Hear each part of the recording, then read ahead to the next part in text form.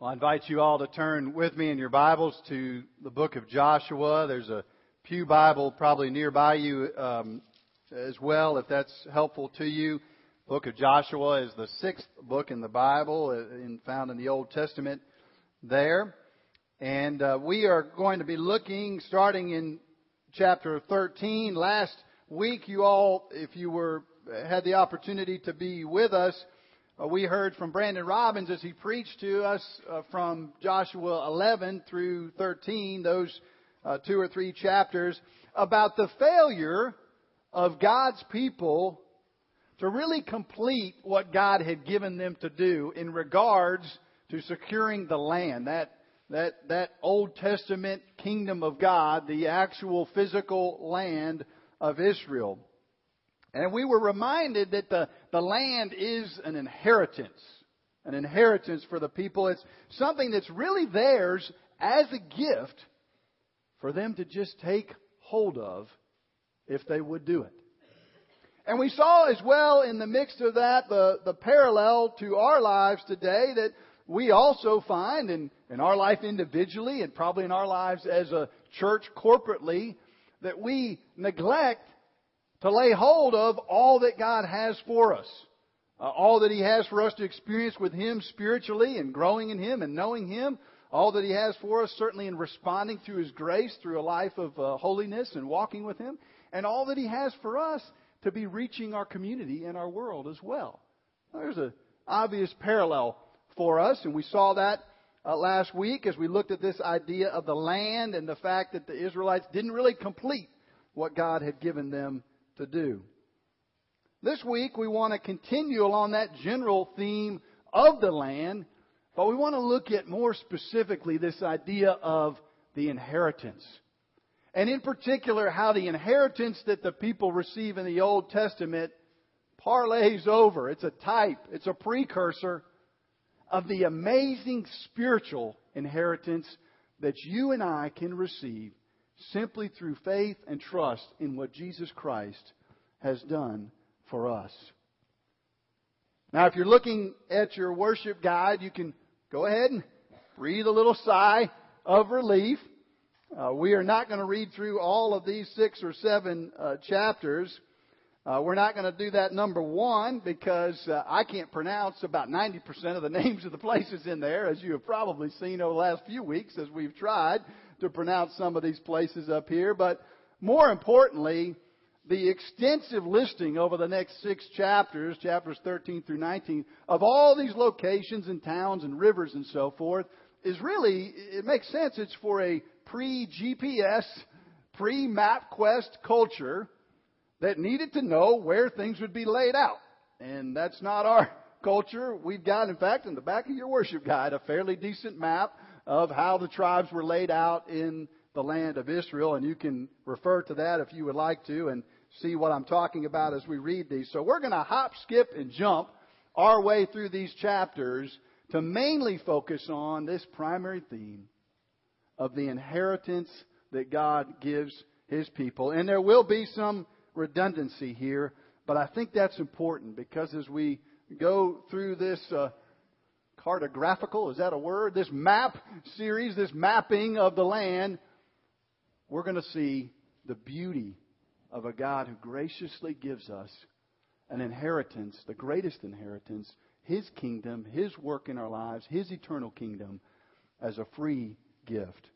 So I do invite you to stand with me, and you'll just have to be ready to flip through some pages of the Bible, starting in Joshua 13, verse 8.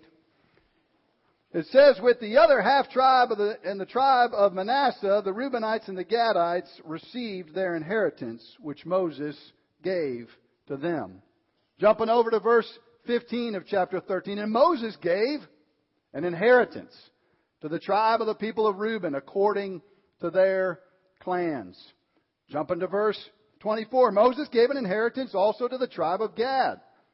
Verse 29. Moses gave an inheritance to the tribe of Manasseh.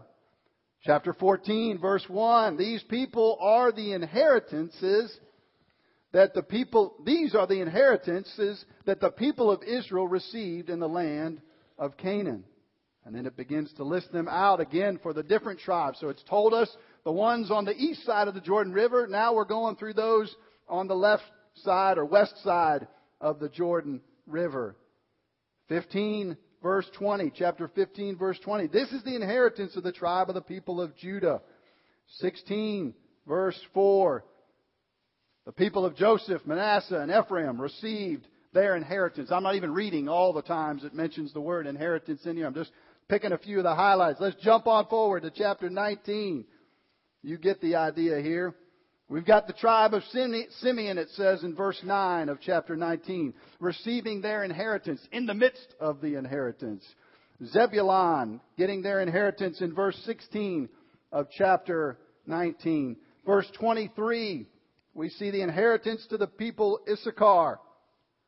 Verse 31, to Asher. Verse 39, to Naphtali. Verse 40, to Dan. And then finally, verse 51 of chapter 19. These are the inheritances that Eleazar, the priest of Joshua, son of Nun, and the heads of their fathers and households of the tribes of the people of Israel, distributed by lot at the entrance of the tent of meeting. So they finished dividing the land. You may be seated. Oh, Father, we just want to learn from your word what you want to teach us today. And it seems evident that even in just a cursory look at these chapters, that you want us to be reminded of the amazing privilege it is to be able to inherit, not earn, all that you have for us in our salvation in the kingdom of God. We praise you that you are a gracious God who gives to us what you want us to have. We pray this in Jesus' name. Amen. Well, I have a confession to make this morning. I have, in fact, watched all of the Downton Abbey Season 1 and Season 2 series on TV. And I didn't completely hate it.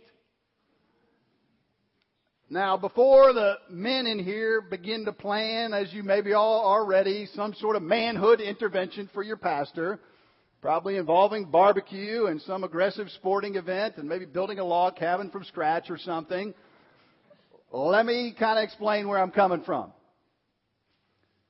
Downton Abbey is an interesting story because it begins with this huge dilemma that the Crawley family, I believe it is, are dealing with in England in the early 1900s.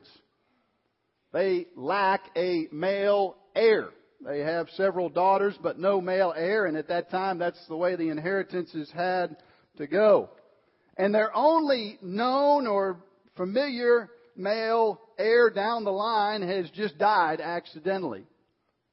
And so they have to find someone, stretch out into the outer reaches of their family and find somebody that could potentially work. And eventually they track down Matthew. Matthew Crawley, though, is a middle-class fella, not part of the aristocracy of the rest of the Crawley family. And he's got a middle-class job as an attorney, and he likes his middle-class life. And he's got a little edge against the aristocracy as well.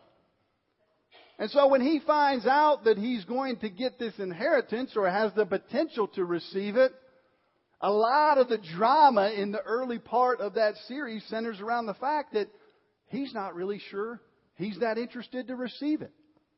And we can understand a little bit of his skepticism about the legitimacy, I guess, of the aristocratic elites, their idleness, maybe a little bit of injustice in the way that they have all this and other people don't have much. But that's not really his main beef.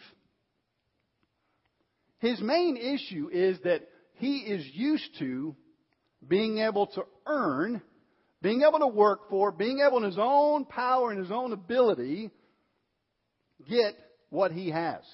That's the life he's been used to leading.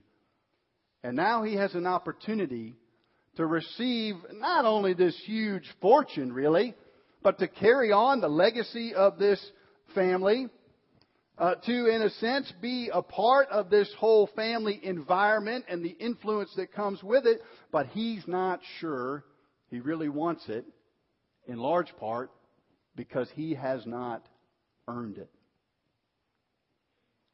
And it's a fascinating example for us as we think about this main idea that we see in our verses today. And if you want to follow along in the back of your worship guide, you can. There's a section of notes there.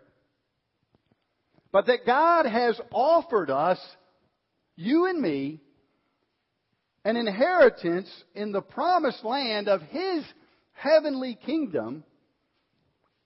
And so we should readily receive all the blessings of it. The fact is that even though the Bible says in places like Romans 8 that we can be heirs with Christ, that simply through faith and receiving Him we can cry out to God as our Father and we can be co-heirs with Him of all the blessing He has. The fact is that we're not sure either about this whole idea of just receiving something as a gift. I've mentioned before in past weeks, part of it is it's an assault to our pride. Whatever class we may come from, middle class or upper class or lower class or otherwise, it's an assault to our pride that we can't earn it. We can't make it happen in our own power. The only way we can receive it is as a gift. And it's interesting, and you may again follow along in your worship guide, that it can be easy for us as well to maybe not reject, although that may be the case for some here, reject the inheritance, but at least neglect it. Not think very much of it. Not realize how tremendous it is. We can be a little bit like Matthew Crawley in that way. Jeremiah chapter 18 is an Old Testament passage that I think Brandon may have mentioned last week as he was preaching. And it reminds us that, while maybe a character in a TV series or whatever, or even somebody in this life can, if they want to, opt out of an inheritance. I don't want it. I'll walk away from it. That it's a dangerous thing for us spiritually to look at the inheritance that God has for us and to not receive it, or to not rejoice in it, to not run hard after it, to say, God, by your grace, I want to receive all that you have for me. Jeremiah 18 reminds us of how dangerous it is to kind of despise the inheritance of God. It says, the word of the Lord came to Jeremiah from the Lord. The word came to Jeremiah from the Lord, arise, go down to the potter's house. Somebody making pots he's going to see. And there you will hear my words. So I went down to the potter's house, and there he was working at his wheel. And the vessel he was making of clay was spoiled in the potter's hands. And he reworked it into another vessel, as it seemed good to the potter to do. And then he kind of explains. I guess you could say that's kind of an Old Testament parable right there. It says, the word of the Lord came to me, O house of Israel. Can I not do with you as this potter has done, declares the Lord? Behold, like the clay in the potter's hand, so are you in my hand, O house of Israel. If at any time I declare concerning a nation or a kingdom that I will pluck up and break down and destroy it, and if that nation concerning which I have spoken turns from its evil, I will relent of the disaster that I intended to do it. He's saying He's ready to give an inheritance for those that will come and seek it humbly. But then listen to this. If at any time I declare concerning a nation or a kingdom that I will build and plant it, and it does evil in my sight, not listening to my voice, then I'll relent of the good that I had intended to do to it. I read that to remind us it's important that we see the inheritance of God for what it is and receive it and love it as something that is good and a blessing for us. Let's take a moment then, and I think y'all will be able to track along with us. I want to look for a moment at the land in the Old Testament. What did it mean for them? and then jump into the New Testament and see the marvelous passages that describe the blessings of the inheritance as it's fulfilled in Christ. Well, what do we learn from the Old Testament emphasis on the land? Really just two things I want to highlight. The idea of the land doesn't begin with Joshua or even with Moses going in and taking the land. It goes all the way back, doesn't it, to Genesis. You remember what God did? He didn't just have Adam and Eve kind of floating around in space somewhere. He put them in a place. He put them in a garden. He gave them a place to be. And we see that, as some of you all have been seeing in the Sunday school class on God's big picture the last number of months. We see that fulfilled in the Bible, don't we? In this fact that if you want to summarize, if you want to understand the Bible from beginning to end, it's this main idea. That God is calling a people to Himself with a plan that He has for them to take them to a place under His rule and blessing. A people, a plan, a place under His rule and blessing.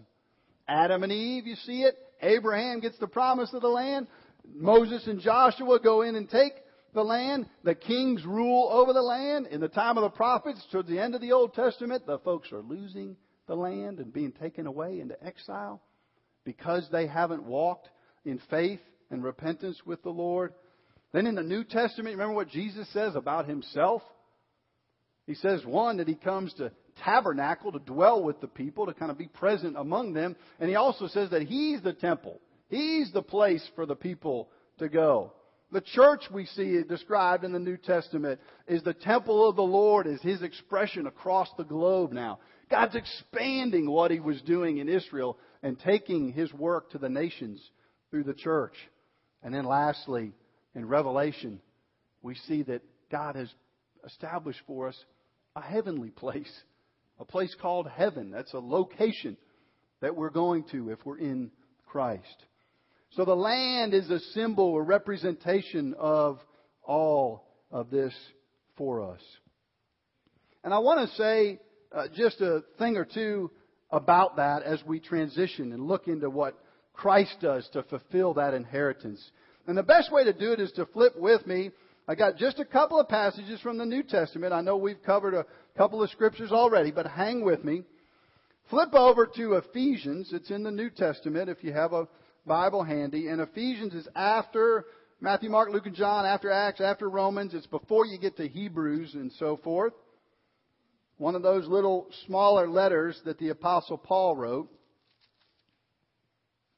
And he says this in Ephesians chapter 1. Verse 11 through 14. And just listen to this. And think about the parallels between that land and that inheritance for the Old Testament people and what we can enjoy through Christ. It says in Him, in Christ, Ephesians chapter 1, verse 11, we have obtained what? An inheritance. Having been predestined according to the purpose of Him who works all things according to the counsel of His will, so that we, who were the first to hope in Christ, might be to the praise of His glory. In Him you also, when you heard the word of truth, the gospel of your salvation, and believed in Him, were sealed with the promised Holy Spirit, who is the guarantee of our inheritance until we acquire possession of it to the praise of His glory. Oh, look with me at these verses. Just a couple of things I want to highlight. Number one, it says that it's inherited. It's something that comes to us, and it's interesting because there are a lot of parallels, aren't there? You might know that you're receiving an inheritance. Maybe you've got an uncle or someone that's wealthy and does not have any children of their own. Maybe you know already that there's an inheritance coming. So you've kind of already received it, but you haven't yet either. The fullness of it hasn't come. Or maybe it's coming in stages to you. That's a little bit of the way the kingdom is. There's an already and not yet to it. All right? If you're here today and you put your trust at some point in your life in Christ, you have hopefully started to experience what it is to know God in a personal way, to live in His grace, to seek to follow Him and realize that His commands are good, and to live in the community of the church and experience the blessing and encouragement from others around you. So we're already getting it, but it's still broken, isn't it? We're broken. We fall short. Our marriages have brokenness in them. Talked earlier about our parenting.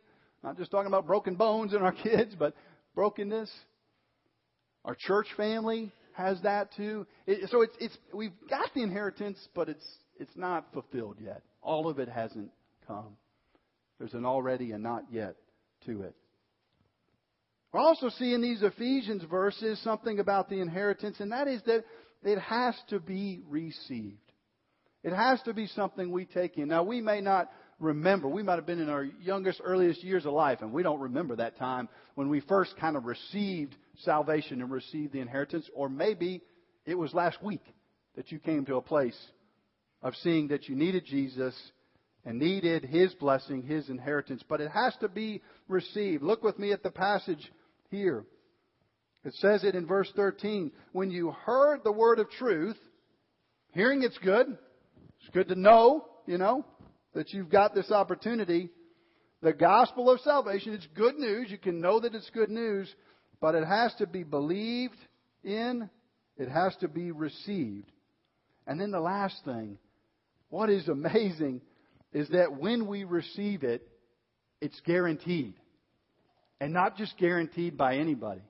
If you've got a will, or again, going to the example of an uncle or somebody, it's not just that they've got the will and the will says that you should get something.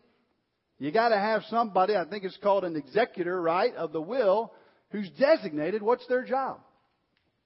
To make sure you get what you're supposed to. Could be a couple bucks, could be a little, picture or something that the family passes on. Whatever it is, that's their job.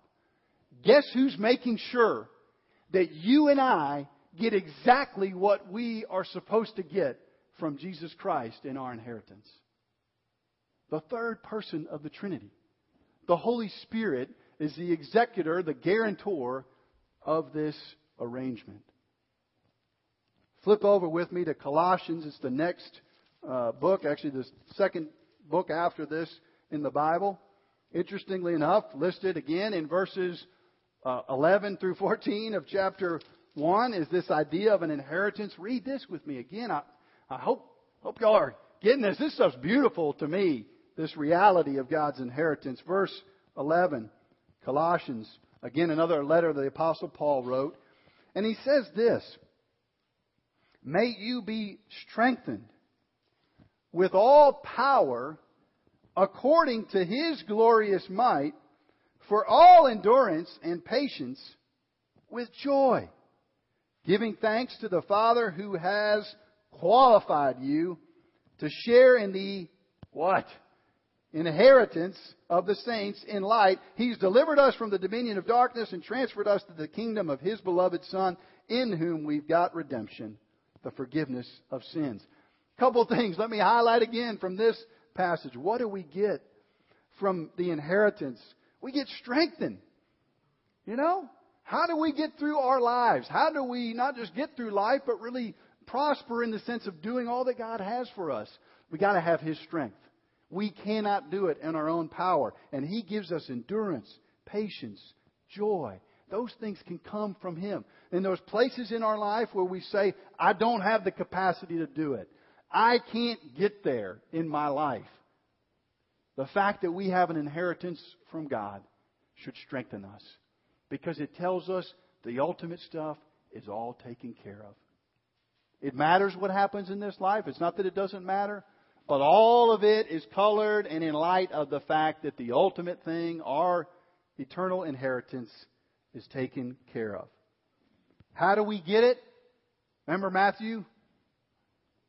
Matthew couldn't get around, or eventually he does, I guess, but initially he couldn't get around the fact that it was a gift.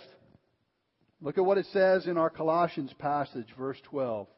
Giving thanks to the Father who has qualified you. We don't qualify ourselves for the kingdom of God. We don't become sons and heirs of this majestic thing of God's working in our life, of His eternal kingdom, by our own power at all. It all comes because God qualifies us through His Son Jesus. And lastly, He's delivered us over. He's brought us over. Tomas Martinez was a 67-year-old street dweller, I guess you would call him, in Santa Cruz de la Sierra, Bolivia. And he lived as a vagrant on the streets for quite some time. The police approached him one day and tried to reach out to him to convey to him some really important news. But because of some addiction issues, because he'd been in trouble with the law before in the past, he ran away. And despite invoking the help of the media, getting various charities involved, the police were never able to track down Tomas and had to give his $6 million inheritance that they were trying to share with him about to his ex-wife. We can operate like that, can't we? Used to living in kind of an orphan mentality, used to kind of living outside of the blessing, and afraid of even the one who comes and gives us a message of a great inheritance. Somehow incredibly good news becomes a reason for us to go run and hide and get away, instead of a reason to say, great, tell me about it. I can't wait to receive this blessing that you have for me. Hebrews chapter 11, one last passage for us to look at. Keep moving on through your Bible. Right before James is the book of Hebrews. And let me just read a couple of verses and then we'll conclude. This stuff's amazing too. Anyway, Hebrews 11, take a look with me. All right, it's talking about the heroes of the faith. It's given a list of the different people highlighted throughout the history of Israel and how they believed God and received amazing things because of it. Verse 8, Hebrews chapter 11. By faith, Abraham obeyed when he was called to go out to a place that he was to receive as an inheritance. And he went out not knowing where he was going. By faith, he went to live in the land of promise as in a foreign land, living in tents with Isaac and Jacob, heirs with him of the same promise. For he was looking forward to the city that has foundations, whose designer and builder is God. Verse 13. These all died in faith, Abraham and his family, not having received the things promised, but having seen them and greeted them from afar, and having acknowledged that they were strangers and exiles on the earth. For people who speak thus make it clear that they are seeking a homeland. If they'd been thinking of that land from which they'd gone out, they would have had the opportunity to return. But as it is, they desire a better country.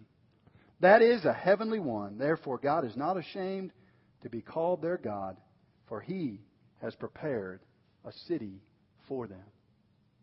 What an amazing thing. To be able to look in faith to a homeland, to a better country. Spiritually speaking, we're talking here. A better place, a better relationship, a better life in what Christ has for us. One more story. Luis Carlos. This is kind of wild. He was a wealthy and, as you'll see, very eccentric man. He drew quite a bit of attention in his home country, Portugal, when he established a will back in the mid-1990s, because it's not the normal custom to do that in that country. What was even more attractive and compelling to the world was 13 years later, in 2007, when 70 people whom Carlos had chosen at random from the phone book in his city received his estate. You know, God's working in our life isn't random. it's purposeful, and it's intentional. But it's just like those people must have felt. Can you imagine getting a call that you don't know anybody at all? It's not an uncle in your family or somebody you're expecting from. You've been selected really at random to be able to receive something that you've got no claim to, you've got no lineage, you've got connection to whatsoever. God's purposes are intentional. We read earlier, He calls His people according to the counsel of His will, so it's not random. But what a blessing it is for you and I, who will receive it, who will take it in, who will come in faith and repentance in Christ, to be able to receive something that's just as out of the blue as that, really. That's just as amazing as that we have no claim to in and of ourselves. God's glorious inheritance given to us by His grace and for His glory. Let's pray.